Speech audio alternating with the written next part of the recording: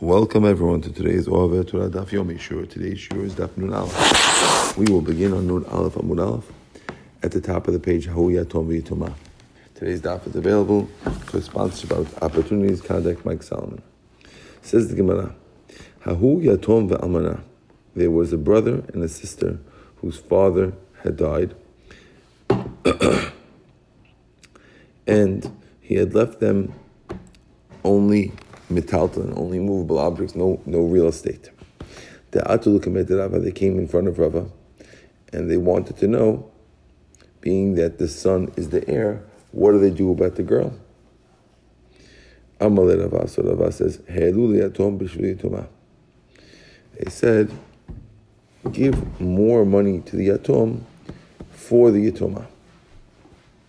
In other words, you'll give money for the yatom, enough to cover both expenses. Isn't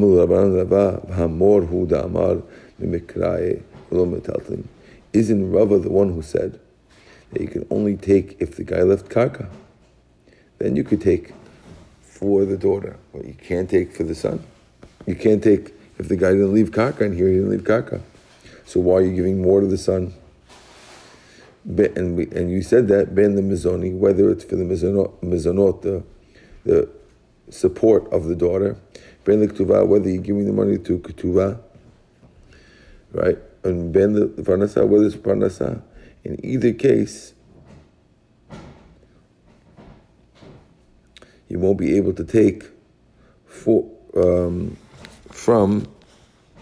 the ketubah, from the non-karka items.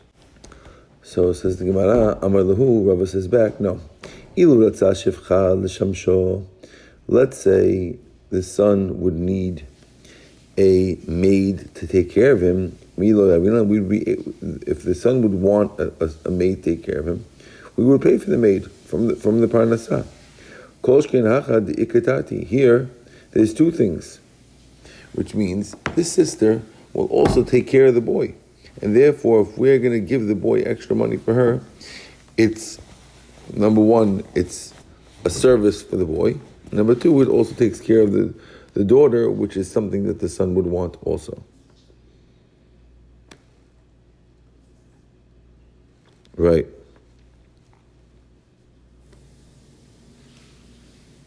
Now,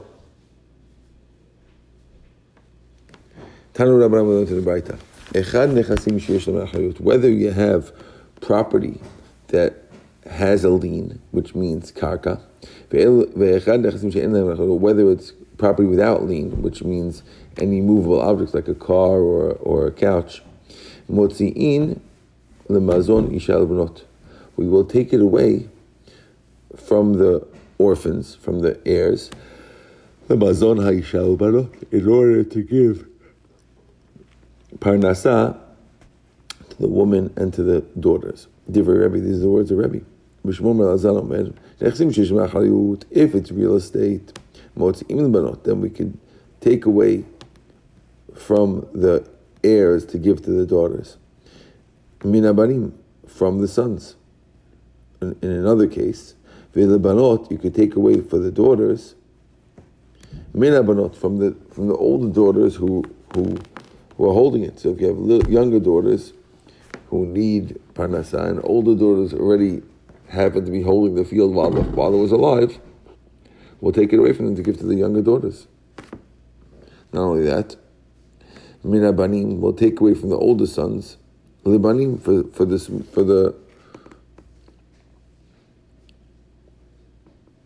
the younger sons. In other words, if you have younger sons who can't work, you'll take away from the older sons to support the younger sons.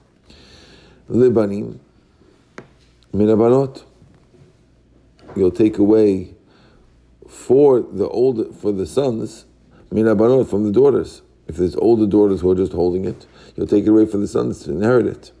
That's dafka minachasim l'shumim mirubim. That's only if they left a lot of property, and therefore there's plenty of money to take care of the sons and the daughters. Because then you'll take away for the sons from the daughters. This last case of taking away from daughters who are holding something for the sons, we do not do that if there's not enough property. Then the girls will go first, and we will not take away from the girls to give to the sons their inheritance. That's the Raita. But if you have, that's all. If you have real estate, but if you have movable objects, a vehicle or something else, you could take away for the young sons from the older sons, lebanot for the young daughters, minabanot from the older daughters who are holding it. That's the same. Minabanot, lebanim minabanot. You could take away for the sons from the daughters, which means the sons who are inheriting from the daughters who happen to be holding it. Avalo lebanot minabanim, but you can't take out for the daughters from the sons. So we see over here that according to Rashba, he disagrees, and he says that when you can't take away, when it comes to metaltalin, you can't take away 4 daughters from the sons. Even though usually we hold like Rebbe against his friends, when Rebbe argues with the friends, we hold like Rebbe. So here we should go like him and say that we will take from it, when it comes to metaltalin, we will take from the sons from the daughters for the sons, for the daughters from the sons. Still, here the halacha is like Shlomo ben Elazar, the Amharava halchata mekarkei v'lo metaltalin. We take from the real estate and not from the movable objects. Ben l'ktubah, ben l'mizonot, ben l'parnasa. Whether it's for the ketubah, or whether it's from the mizonot, or whether it's from the parnasa. Okay, we're going to start the new Mishnah. Says the Mishnah, Lo katav la ketubah. Let's say a husband did not write a ketubah for his wife, even though he was supposed to, and of course he shouldn't have done that. And then he divorces her. Bitula, had she been unmarried when he married her in the first place, Goveh matayim, she still has the right to collect the 200 zuz. Almanan, if she was a widow the first time he married her. Mana, she's entitled to collect 100 even without a ketubah. Because it's a condition of betin to get married. And therefore, it doesn't make a difference if you have the ketubah or not. Either way,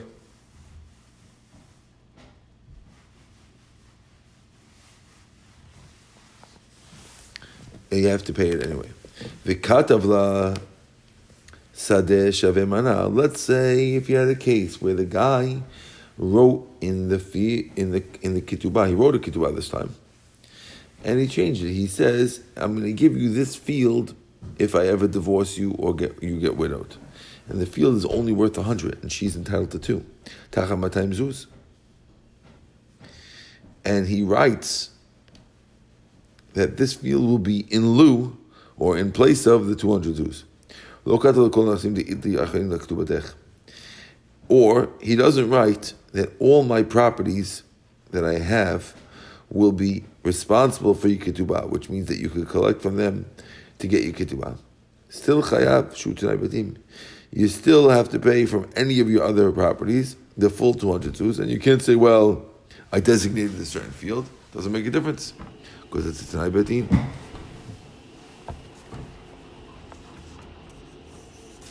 Another case. Lo katavla, if he didn't write her, im tishtabai, afarkinach v'otvinach leile into. If he doesn't write in the ketubah the following words, that if lo alenu she gets captured by pirates, afarkinach, I will redeem you, v'otvinach leile into, and I will bring you back to me as my wife. Ubekohenet, and if she was the wife of a kohen, then ahajino l'midanatech. Of course, if she's captured by pirates, she'll be asur on her kohen husband, and therefore the ketubah would read that I will redeem you and return you to your country, meaning to your father's house.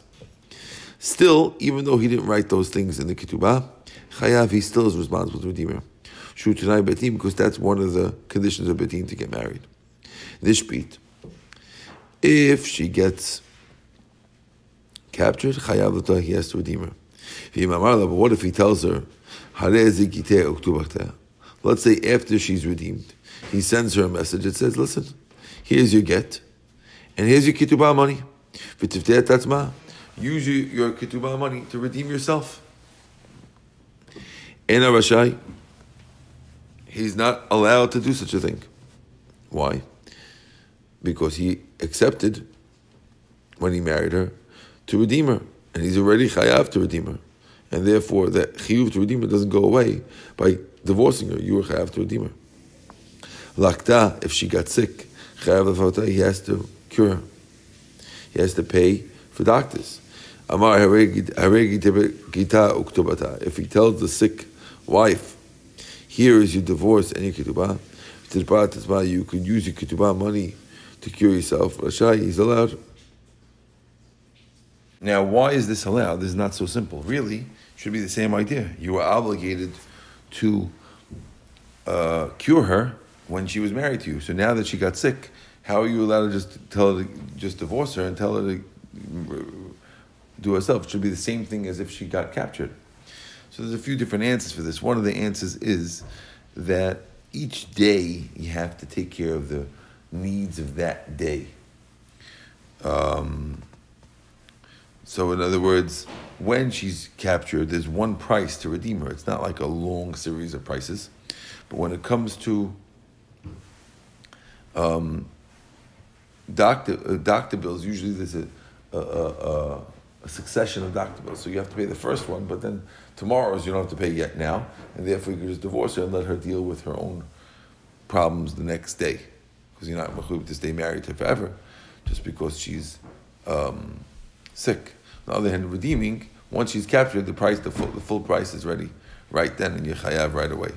According to this, if there is a one-shot surgery that she needs, and she needs it right away, she would need it. He would not be able to get out of it, according to this. There's also another pshat, but this is one pshat that we could use to get through. Says the Gemara, Mani, that pshat is the Shita Mekubetzet. Mani, who is the author of the Mishnah? Rameir hit your Rameir. The Amar Kol Pochet Lebtula, Vatayim Ulamana, Mana, Harezu Bilatzut. From the fact that the Mishnah says that the woman gets the full 200 no matter what you wrote, it must be Rameir who says that if a person tries to do less than 200, then his relations becomes relations of immorality. It's like a person, because a person is not allowed to have a wife without a ketubah. Because if we're going to say that the Mishnah wasn't a Yehuda, Ha'amar who says, Ratza kotev lebetula shtar shamatayim, he kotev et kavim rechmana, hamana, mana, he kotev et kavim chamshimana. So it can't be him.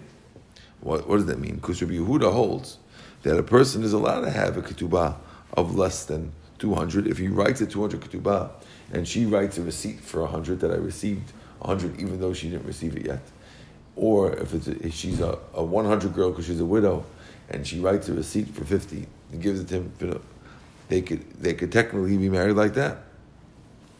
And he holds basically that a woman could muchel on a ketubah, right, to make it worth less. Now, since our Mishnah says that she always collects 200, that even though he didn't write a ketubah at all, that sounds like even if she's mochel, right?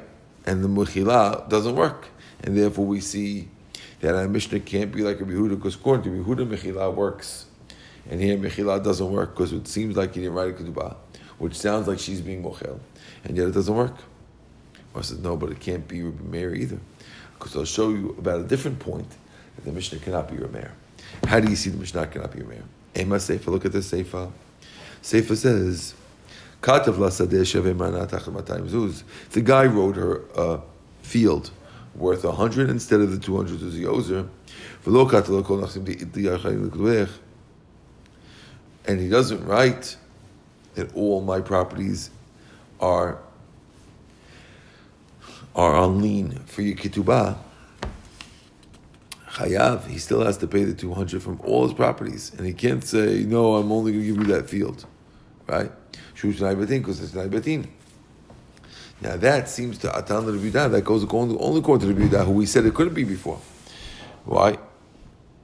Because he holds Achrayut Ta'ut Sefer. If a person left out the fact that there's a lien on his property in the document, Ta'ut Sefer, it's a mistake, and we assume it's there and it automatically works.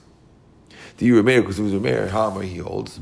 He holds that if a person leaves out the fact that there's a lien from the shtar, it's not a mistake and it works. And therefore we see that Rabbi Yehuda is the one who says that there's automatic achrayut and not Rabbi Meir. And yet we said before Rabbi Meir wrote the Mishnah, but over here our Mishnah says that there's automatic achrayut on all his property. That sounds like Rabbi Yehuda. How do we know? Where is this quote of Rabbi Yehuda and Rabbi Meir about automatic lien? The Tanan we learned, if a person finds a promissory note, turn the page, if it says that there's a lien on the properties in order to pay it, don't return it. Because Betin may erroneously assume that it was not paid because it's extant, it must be not paid, and therefore they might take away property from someone who had bought it because the Beit Din could take it away automatically. And if it doesn't write that there's a lien on it, then you can't return him because the Beit Din can't use it to collect money from anyone who bought a property, because since it doesn't mention that there's a lien, you can't take away from property that was previously sold by the borrower. So the case is like this. You have Ruvain, who's borrowing money from Shimon. Now Ruvain also had property. That when he borrowed the money, he owned the property. And during the term of the loan, he sold the property to somebody.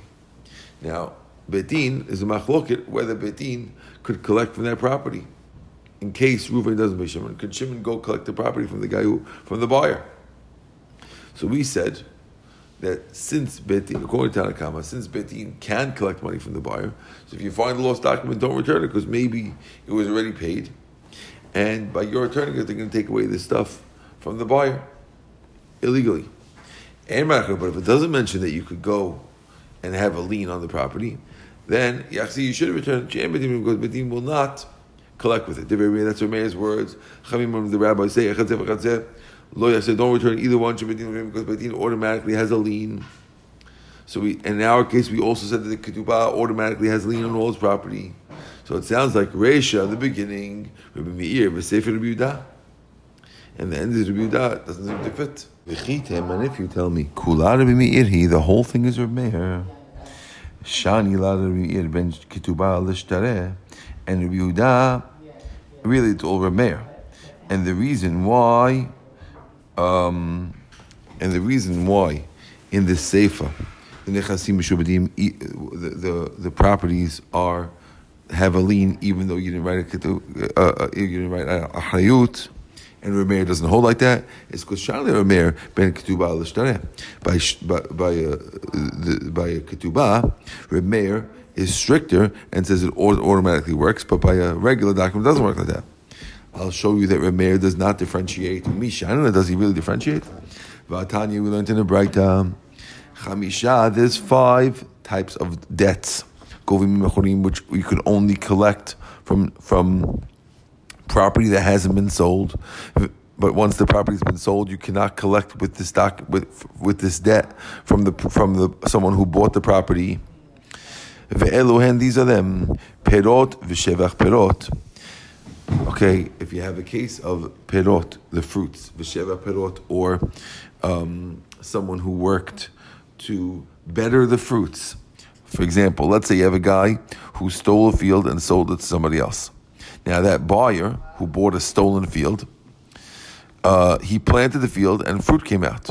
Or there was already fruits growing and he pruned it and made the fruits come out better. Right? And now the guy who's stolen from comes and takes takes away the fruit, takes away the field from the buyer. Now, the buyer has the right to go to the thief who sold him the field and get his money back. Now, he doesn't pay to the guy, only the bottom line is that the thief only has to pay him for his expenses, but not for the actual thing that goes up.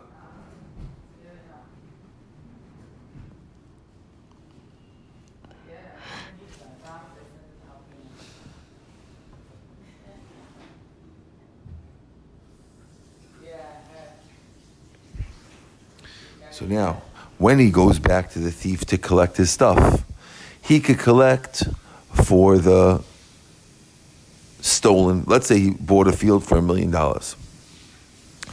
Bought this stolen field for $1 million. Now he goes back to the thief, and he tells the thief, "Let me have my $1 million back."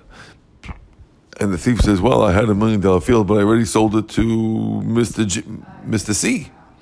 Halakha is he could go get that field from Mr. C in order to get back his $1 million that he paid erroneously for the field because it was stolen. But the money that he put in for the fruits, to plant fruits, or the money that he put in to prune the fruits, that he doesn't get, only from stuff that he has, and not from other stuff, not from stuff that was sold. Another case B. If a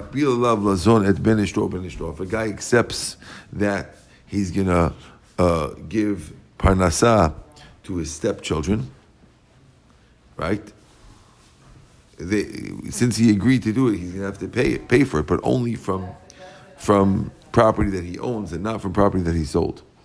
If you get chov she'en bo acharut, or any document that has no lien written in it, or any ketubah that has no acharut. So you see from here that a ketubah of a woman is the same thing as a get chov, and in both cases in the Braita it seems like they're the same. Now, who said that's Rameir?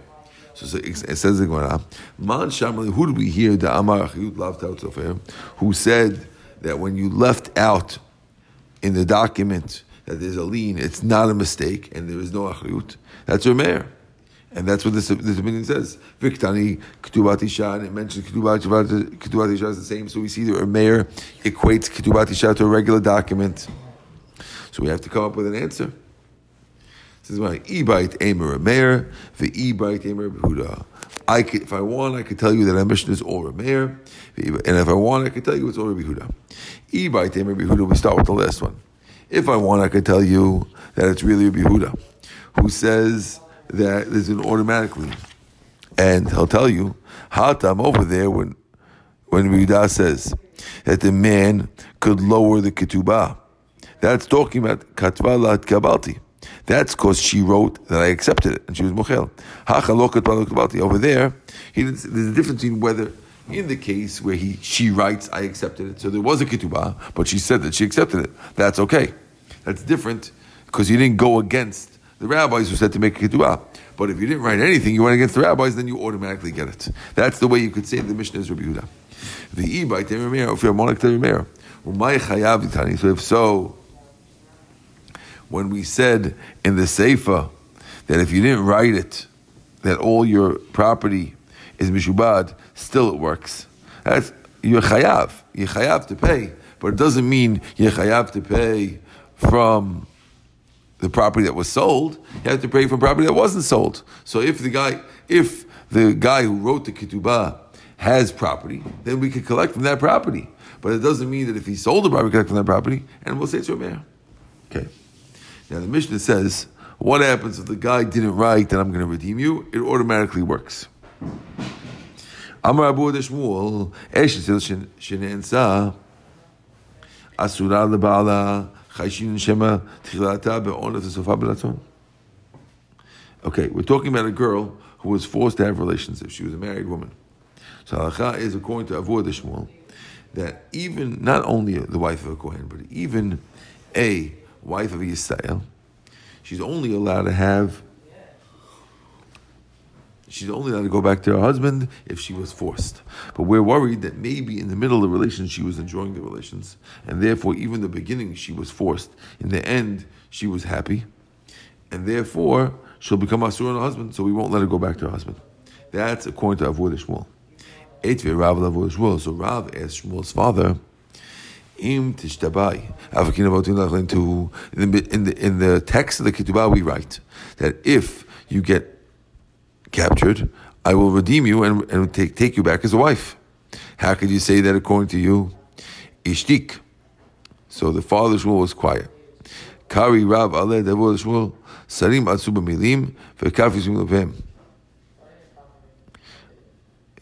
Basically what he's saying is they held back the words and we could put a spoon in your mouth. What could have you said? He could have answered this different when she's captured, which means the rabbis, it's different when you're captured and we don't know if you had relations, and we're just assuming that you have relations, and therefore that's different than a case where we know she had relations. So Avur the Shmuel is telling you when we know she had relations, we have one safek. Did she enjoy or did she not enjoy? And therefore, since we're worried that she might have enjoyed, we have to say no.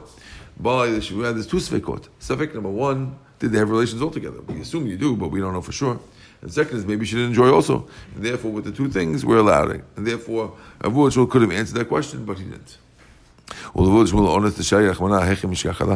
So according to Shmuel's father, what's the case where she'll be allowed to her husband? If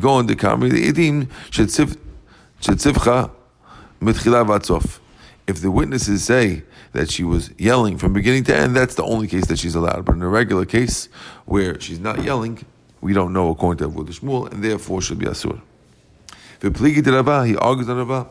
Because Rava says, "Kol Rabbi honest, v'sof b'ratzon, afilu hi omeret hinichu lo, shimale nizgakakla hi sochalto, mutert ma'itama yatzar al bashe."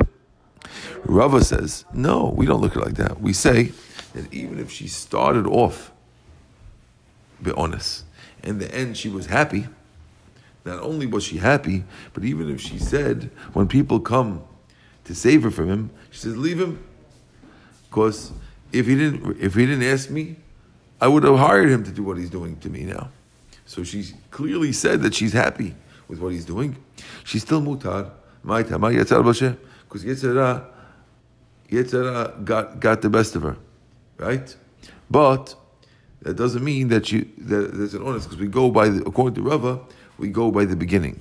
So it's a real, very, very polar opposites. According to Avur Shmuel, we not only don't we go by the beginning, even if we don't know otherwise, we assume that there might be a ratzon, and we make her asur. Over here, we go by the beginning, even if she specifically tells us otherwise. Tanya Kavatei Rava, we have a brighter that supports Rava. It says, "V'hilonat basan," she wasn't grabbed. Asura, then she's asur. Meaning, if she has relations by sotah and she wasn't forced, then she's asur. Hanat basa, but if she was grabbed, then she's mutar. Right? But there's another woman. Even though she wasn't grabbed, she's mutar. So the fact that it says v'hilonat basa, that means that she can't be grabbed, but there's another lady who could not be grabbed and still be mutar, and that's this lady who the beginning was against her will and the end was with her will.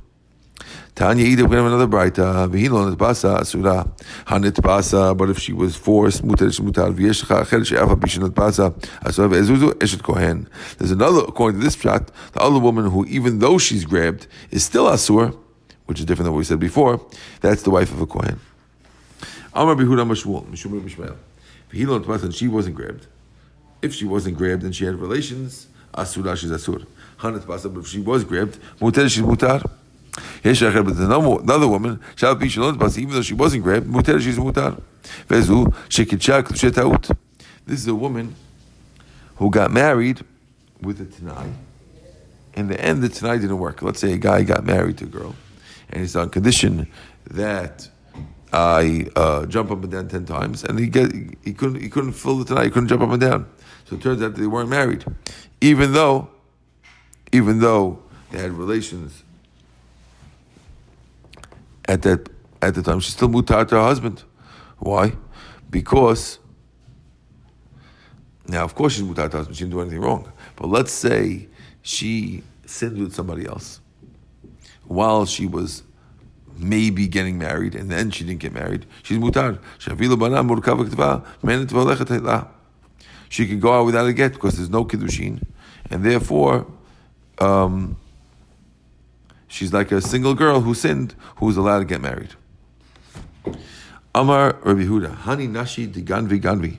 These women who get stolen by the robbers from their husbands, they're mutar to their husbands afterwards. Amir Rabbanan, the Rabbi Huda, the rabbis told Rabbi Huda, what do you mean? We see that they bring them bread, right? So you see that they're happy there. If they're cooking for them, that means they're happy. So how can they be mutar? So Rabbi Huda answers, Machma ira. They do that because they're scared. But how could you say that? We know that they send them arrows during the battles, and you see that they're happy. Machma ira. There's no, they're doing that for fear. Vadai shavkinu va'azan menafshayu asirin. However, if they let them go home and they go on their own to the thieves, then they become asur to the husbands. So according to this, the only time they're asur on their husbands if they voluntarily join their captors, what they call Stockholm syndrome. Says the Gemara, Malchut amalchut. Oh, sorry. Tana Rabbanan, we learned in the Braita, Shivui Malchut, a woman who gets captured to the king, which means that the king takes her to have relations. She's like taken by pirates, and she's mutar to her husband. Ginuve Lisetot, a woman who gets taken by thieves. And Amkishvuim, they're not like captives, and they're asur. I thought we learned the other way around, that if you're captured by the king, it's asur, and captured by a ganav, it's mutar.